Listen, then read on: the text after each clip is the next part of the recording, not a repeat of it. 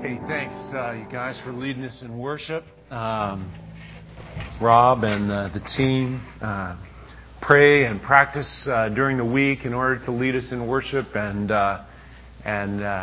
as they follow the Lord themselves. Dave Carlson is preaching at Valley Church this morning. Oh yeah, kids, thank you so much for joining us today.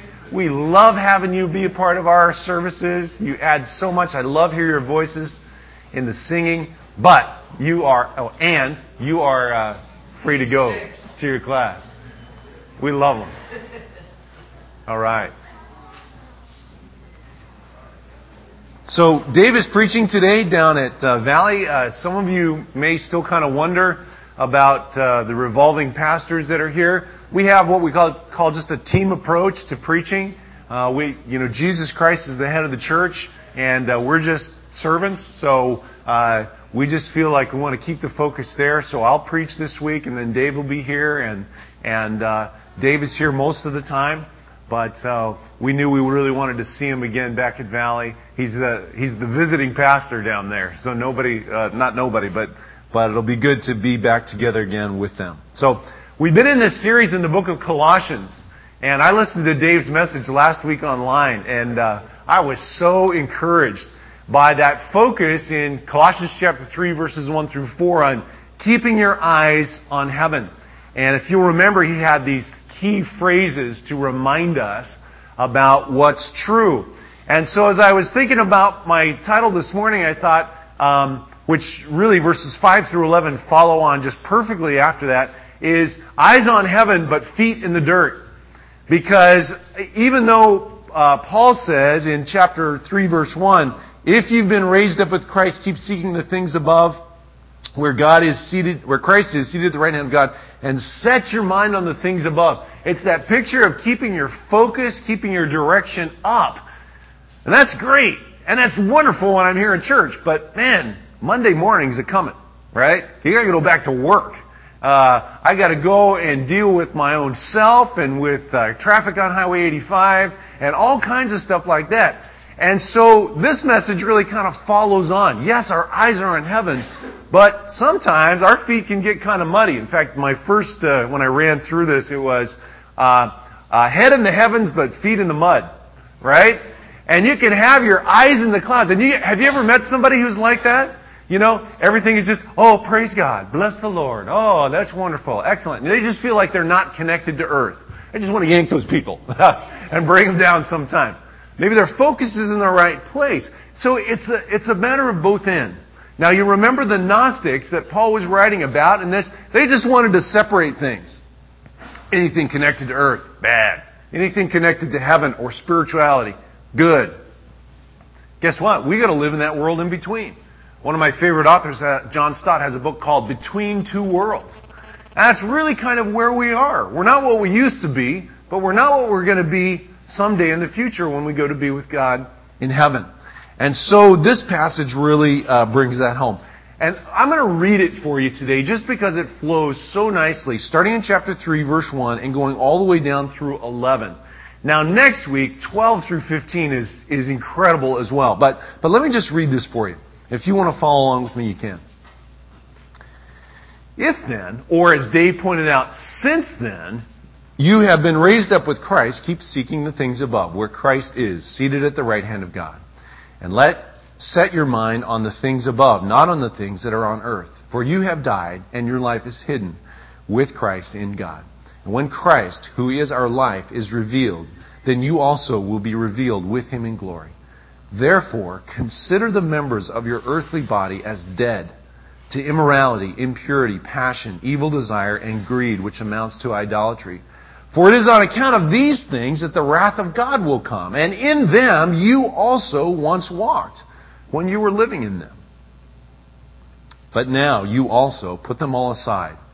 Anger, wrath, malice, slander, and abusive speech from your mouth. And do not lie to one another, since you laid aside the old self and its evil practices, and have put on the new self, who is being renewed to a true knowledge according to the image of the one who created him.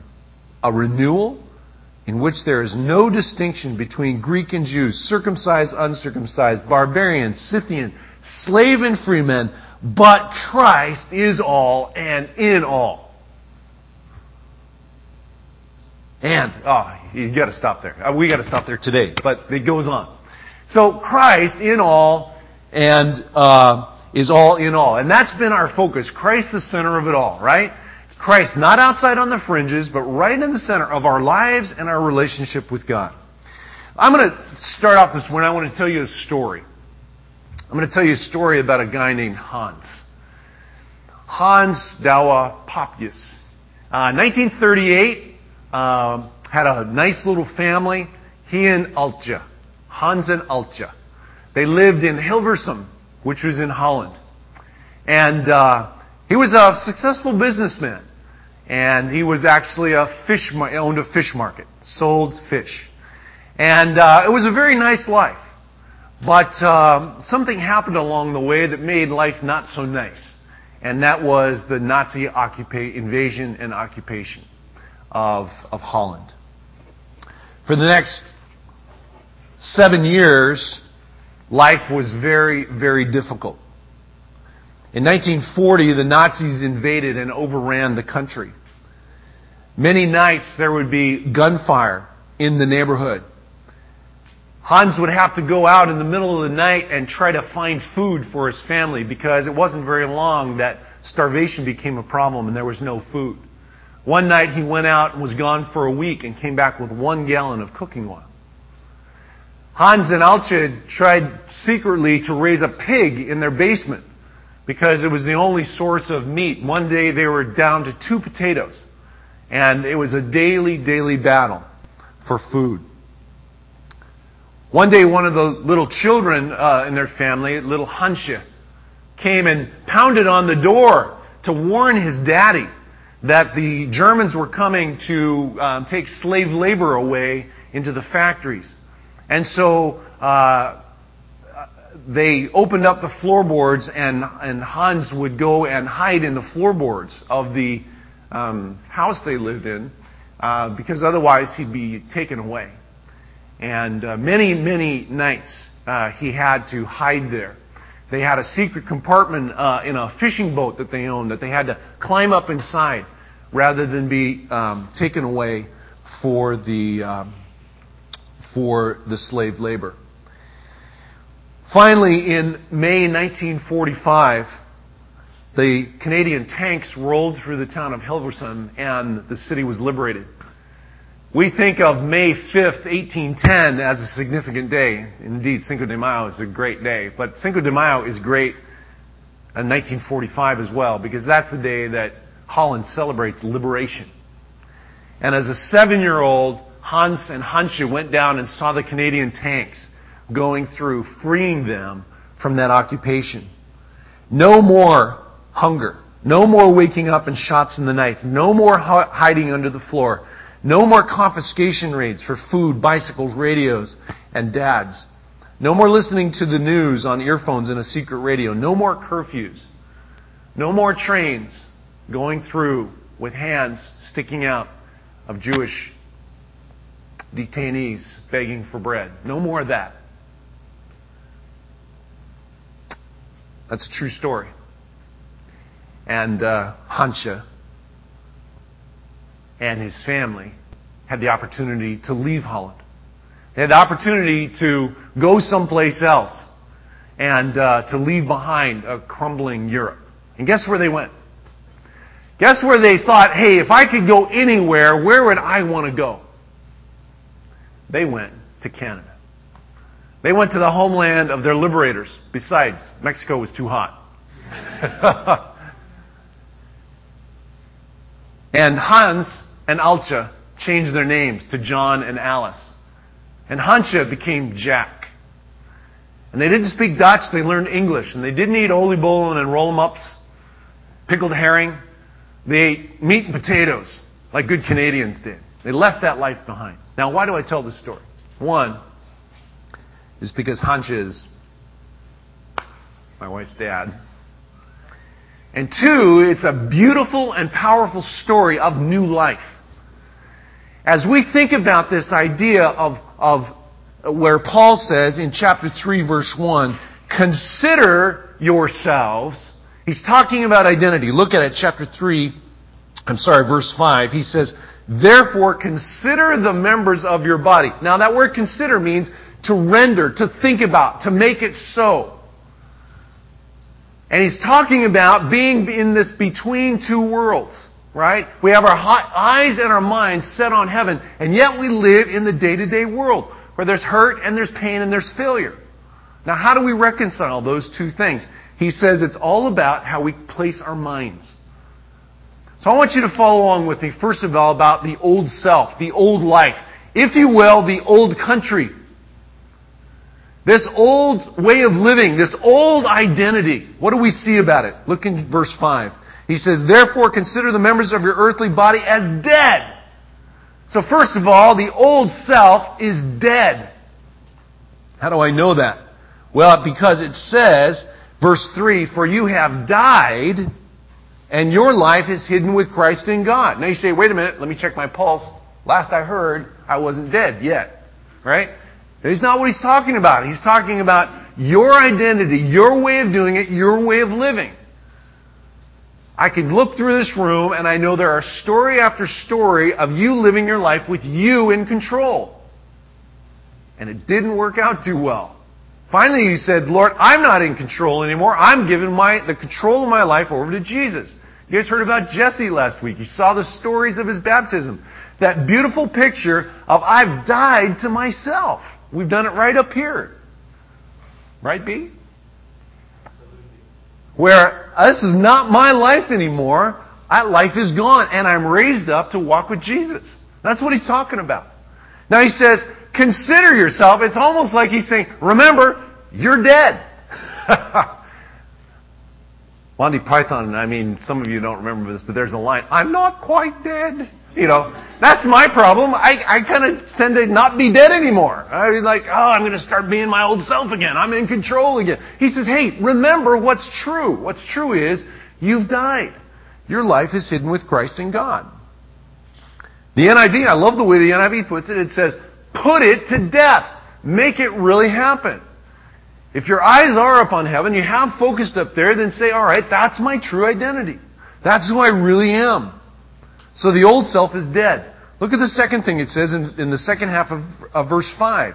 Not only is it dead, but it's depraved. Look at this list. Consider it dead to what? To immorality, impurity, passion, evil desire, and greed, which amounts to idolatry.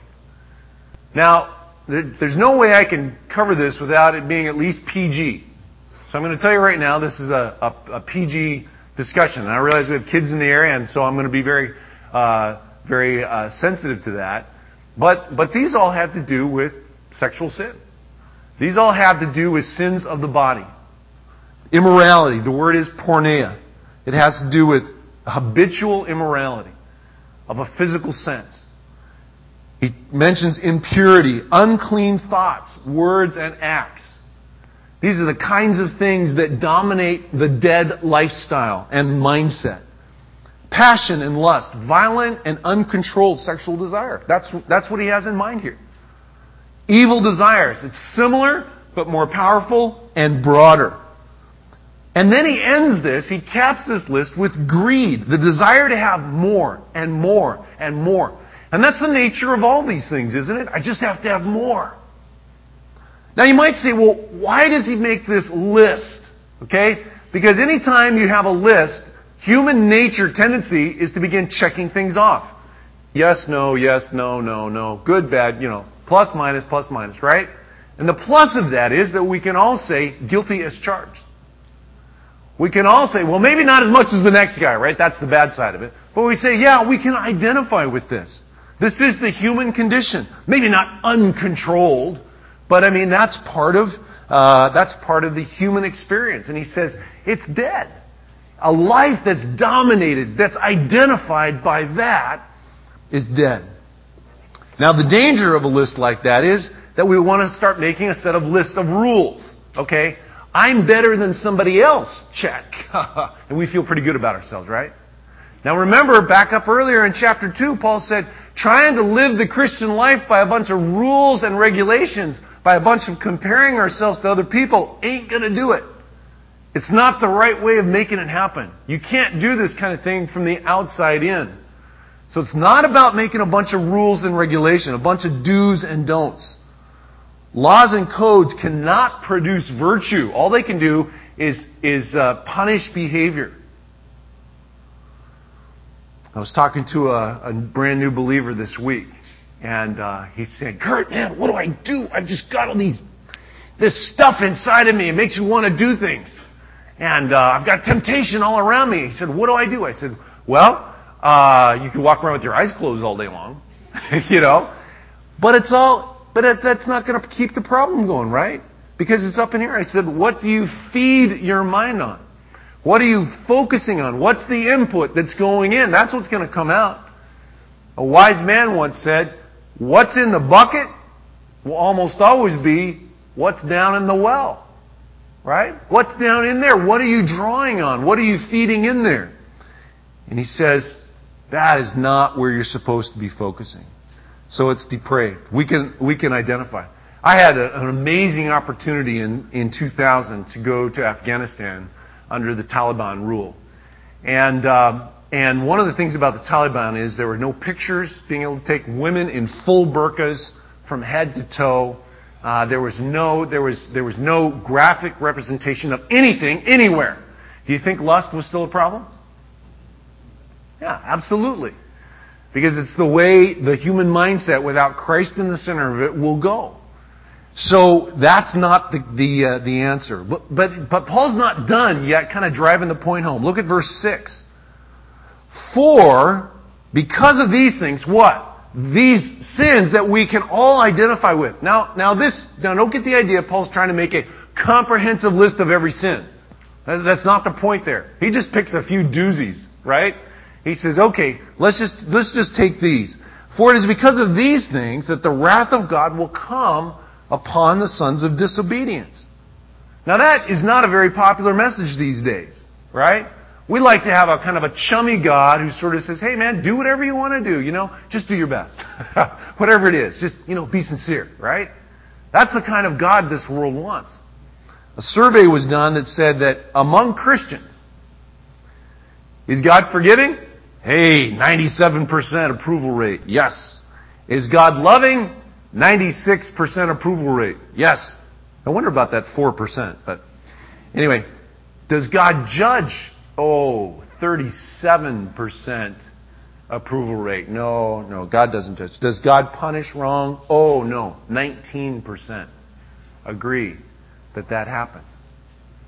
Now, if we want a God that just kind of smiles and, waves sin under the carpet or that kind of thing, then that's the kind of God that we like.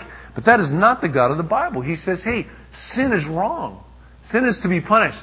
Up in Cupertino, there are these billboards, and it's about some medical group. And it says, this picture of a doctor, and he's going to stand there like this. And it says, brutal on cancer. Right? Have you seen those? Or it's something like that, without mercy on sickness and that kind of thing. Now what if he said, thinks cancer is, okay. Right? Well, a God who thinks sin is so is like a doctor who says, well, cancer is a life form too, right? Shouldn't we be accepting of all life forms? Right? I mean, you just kind of go, wait a minute. The justice of God is one of the foundational issues of who He is. He's holy. We say, but you're being radical. God, what about... You say, well, no, forgiveness comes. Forgiveness is awesome because we realize that it came at a price. When we think about these first 4 verses of chapter 3, we say Jesus Christ paid the price for us. Chapter 2, taking that certificate of debt and nailing it to the cross, it costs something because of God's holiness. And so we see that God He punishes sin. God is not angry. He's not red-faced, he's not steam coming out of his ears, throwing lightning bolts. That's not God. It's a settled conviction of right versus wrong. He defines it and makes it happen. That's the way He is. That's what the Bible says. Romans chapter 1 makes this really clear. What is the judgment that comes upon people? It comes because they turn away from what's clearly known about God. They say, no, I don't want God. I don't want that. And they turn away. Well, Paul wants to bring it home, and so he just reminds them, just kind of a little humility verse right here, verse 7, and says, and in them you also once walked when you were living in them. Don't forget, that's where you were when you lived there. Don't be getting proud now. Don't start looking down your nose at anybody, because you've all been in a place where you've all stepped over the line. You've all sinned. As I talk to people about who God is and what He's like, I've never met anybody yet who says, I've lived a perfect life. I mean, that's one thing. I mean, Don, you do a lot of evangelism, sharing the gospel. That's one of those things you just say, now, tell me, do you live a perfect life? And most of them will say, well, it's good enough, right? But it's not perfect. Yeah, I'm better than some, but not better than everybody. And so what Paul wants to remind them is that's where we've all been. He had to tell the Corinthian church the same thing. In 1 Corinthians chapter 6, verses 9 through 11. Again, listen to the standard that God has. Or do you not know that the unrighteous will not inherit the kingdom of God? Don't be deceived. Neither fornicators, nor idolaters, nor adulterers, nor effeminate, nor homosexuals, nor thieves, nor the covetous, nor drunkards, nor revilers, nor swindlers will inherit the kingdom of God. Now, again, not a comprehensive list, but pretty good. Such were some of you, verse 11 says. Now, if that's where the Bible ended, that'd be pretty darn discouraging, wouldn't it? But then it goes on, but you were washed. You were sanctified.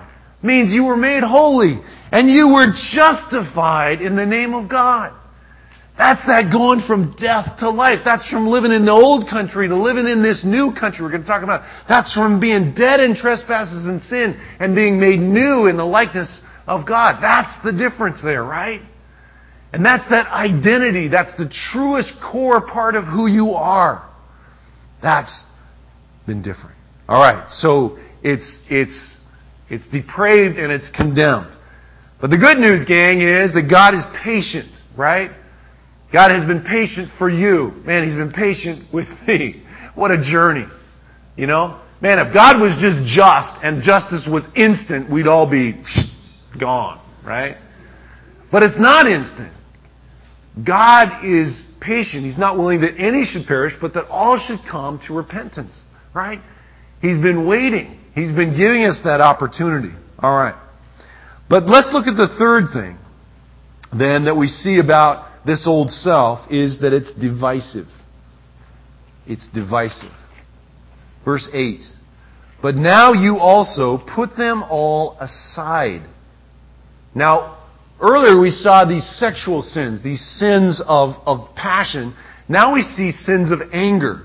Look at them. Anger, wrath, malice, slander, and abusive speech from your mouth. Do not lie to one another, since you laid aside the old self and its evil practices. The picture there is of stripping off this old stinky clothing, right?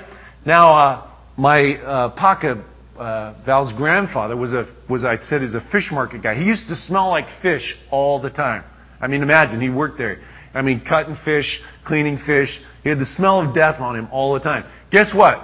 When he moved to the plains of Edmonton, Alberta, he wasn't working with fish anymore. He didn't have that smell. He didn't have that. It's that same picture. He says, take that off, strip it away from you, and get rid of it. Because that's not what you're supposed to be about. Take that filthy clothes off. Intentionally rid yourself of this kind of rottenness. Of these first three terms, anger, rage, and malice, are sins of disposition. I mean, it's just a general grumpiness, right? It's what it says. Anger. It's kind of a mindset that permeates you. I know this one preacher that says, I have two states, angry and asleep. And I say, man, you better read this verse. Angry disposition. Second one is sudden outbursts, right? Where there's just a lashing out in anger. It could be physically, it could be verbally. And then malice is a disposition that looks for ways to do others wrong. Now again, if your main identity is you're dead and depraved, then it's going to be all about me, right? Greed. What more can I get? How can I make myself look better, feel better, sound better, whatever, advance. So it's all going to be about me. It's focused on myself. And so he says those should not be a part of that. You've got to strip those off. Slander. The Greek word is blasphemia. It's insulting talk, lies about other people. Now, see, some of you, when we read through that first list, you kind of went, well, I'm doing okay there. So Paul just wants to make sure we all get hit, okay? So he says, all right, now some of you got a problem with your tongue. Some of you have problems with your eyes and your mind. How about with your tongue? Abusive speech, words intending to hurt others, lies to one another. He specifically mentions, he goes, you got to strip that stuff off. You got this old stinking shirt on you that's from the old country and you're still wearing it like it's, your Sunday best. He says, take it on off. Again, this is not a complete list. Galatians chapter 5 verse 19, other places talk about these. I don't need to tell you all about sin. You know about that. Just look, to the end of your nose and you'll find it, right?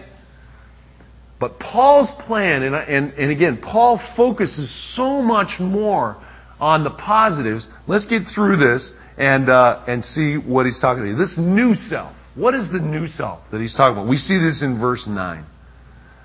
The old self, the old country, the old way of thinking, the old identity has been traded in, and he says, lay these aside, strip this all off. Why? Second half of verse 9, since you laid aside the old self with its evil practices and have put on this new self. You've got something new that's happened to yourself. It's a new identity. His focus is not on what we should do, right? It's not a bunch of rules, not a bunch of regulations. What it is who you are. What's your new identity in Christ? What does your new passport read as far as where you're from? When John and Alice moved to Canada, they didn't speak English. Jack was a 12-year-old, had to go to first grade to learn English, or kindergarten.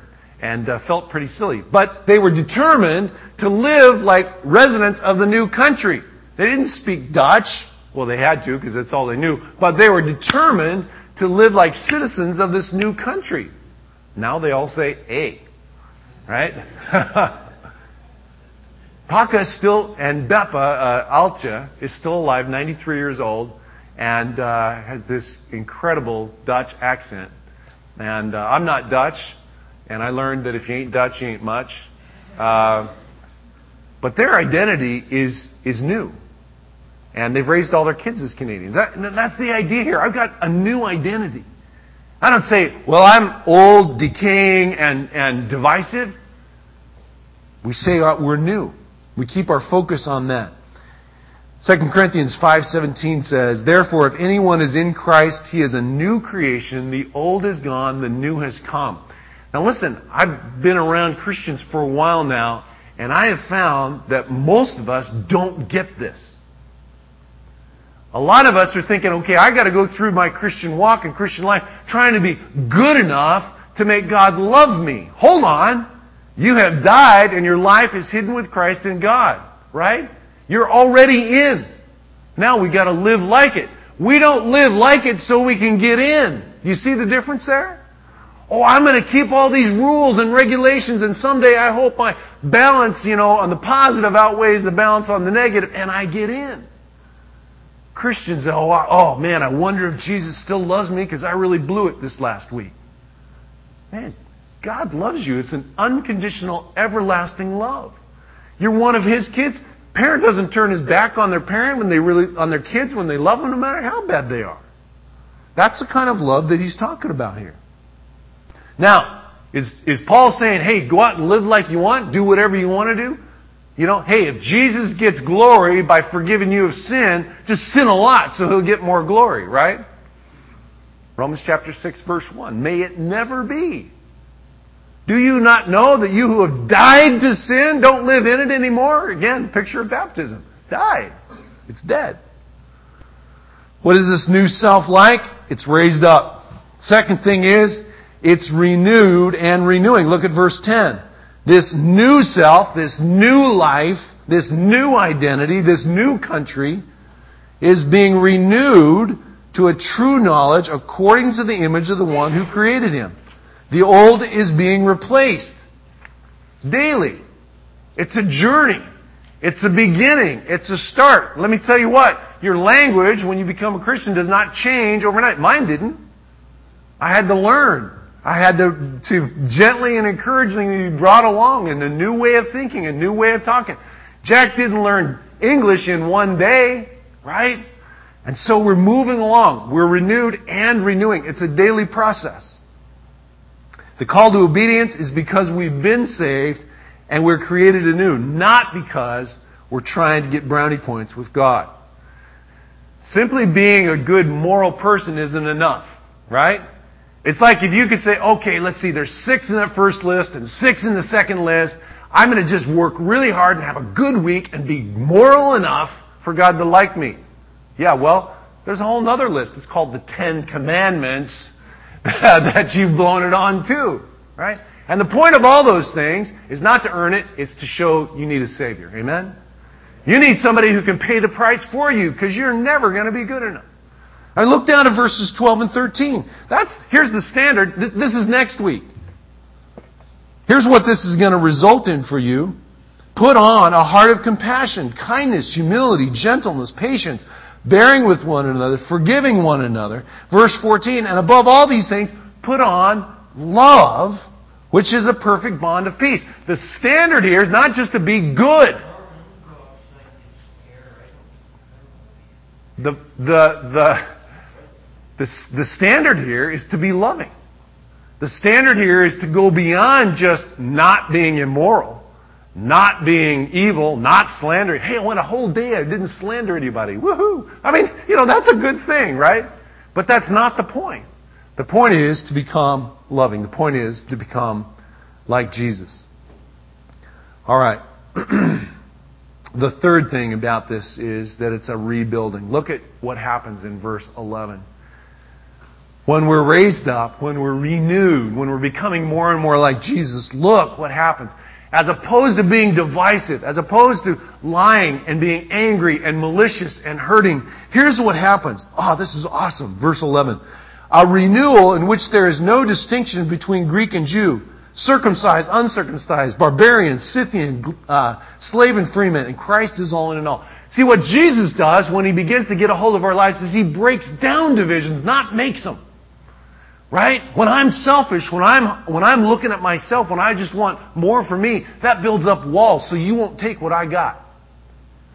But when Jesus gets a hold of us, He starts breaking those walls down. Look at this, between Jew and Greek. That's a religious division. Now, He's not saying all religions are one. He's saying in Christ it doesn't matter what your religious background is, we all come the same way. You came from a background of heathen paganism, great. Jesus comes.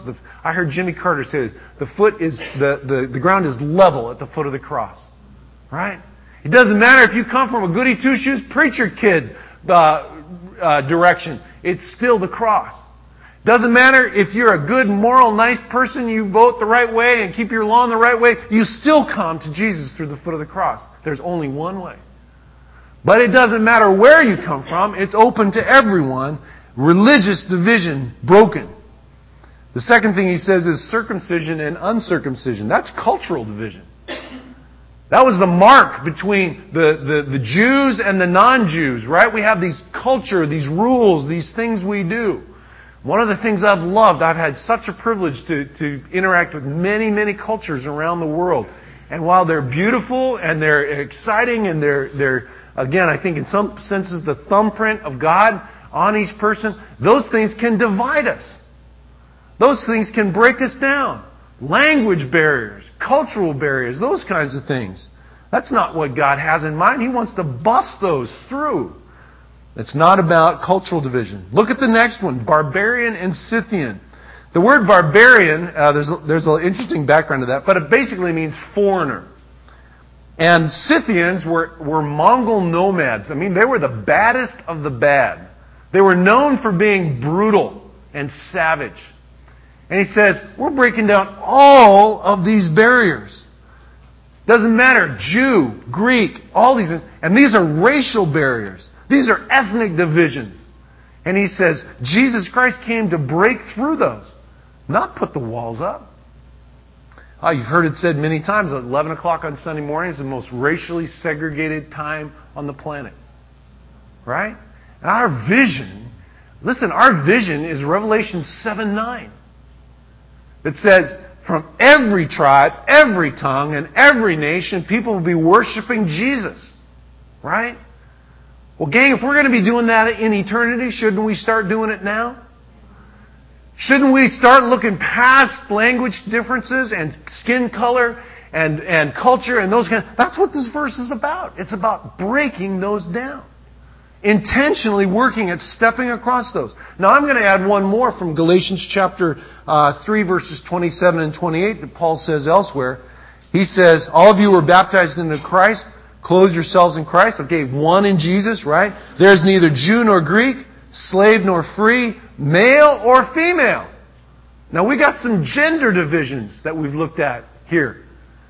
Where it says, in terms of coming to Christ, in terms of understanding who we are in Christ, we're one. One is not more important than the other. The Holy Spirit is not less important than God the Son. God the Father is not more important than either one of them. You see what I'm saying? That they work together. Now, are there differences? Amen. Vive la différence. But that doesn't mean that there should be division there. Look at this last one, where he says slave and free. That's an economic division. Some have more than others, that's right, but in Christ we're one. The church in Acts chapter 2, man, they were coming together as one. They were sharing with one another's needs. It was awesome. All right, I got to wrap up here. We're supposed to be done. I get excited about this and just get going. All right, let me ask you this then. All right, you can turn that slide off. Where are you living? Old man or new man? Old self or new self? Where's your identity? Okay, eyes on heaven, right? Got our eyes up. Feet in the mud, feet in the dirt sometime. What's your identity? Old country, new country. Listen, you're going to be tempted with sin this week. And if you just put in your head, that's the uniform of that old country. And it's stinking, rotten, awful, dead, decaying stuff. That's my old uniform. That's my old country. When Paul says, keep your eyes up, he says, keep your eyes on the things above. These other ways of replacing this new identity. I want to encourage you in that. This week, that picture, old stuff, he says, pull those off. All right? And, next week, you don't want to miss next week, because this is where he really starts to jet now on what it's going to mean. What is going to transform us? What's life going to be like when Christ is at the center? Hey, join me in a word of prayer, all right? God, thank you so much for hope. Yeah, for encouragement. For knowing that we don't have to live like we have. And God, some of us here might be even trapped in some of these things, and to know that we don't have to be. That you really have set us free. And Lord, we just need to learn to live like it. To trust you when you said we're forgiven and free. And Lord, to celebrate that. And to cry out for help. And then by your grace, we'll begin to live like that and be more and more like Jesus every day. In His name we pray. Amen. And my wife and I are expecting our third child in a few months. And there's one thing I know about that birthing experience, that in the first 9 months or the 9 months before birth, all they do is they make you fat, then they make you swell, then they make you do a lot of things you don't want to do to have the baby, and it's a real painful experience. And then the next 2 years of your life, they do absolutely nothing to earn your respect or love. And then there's the teenage years, which is even worse sometimes. But funny thing is, they come out and we just love them because they are, because they're there.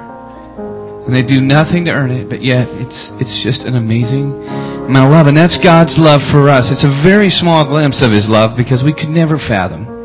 The song talks about that unfailing love.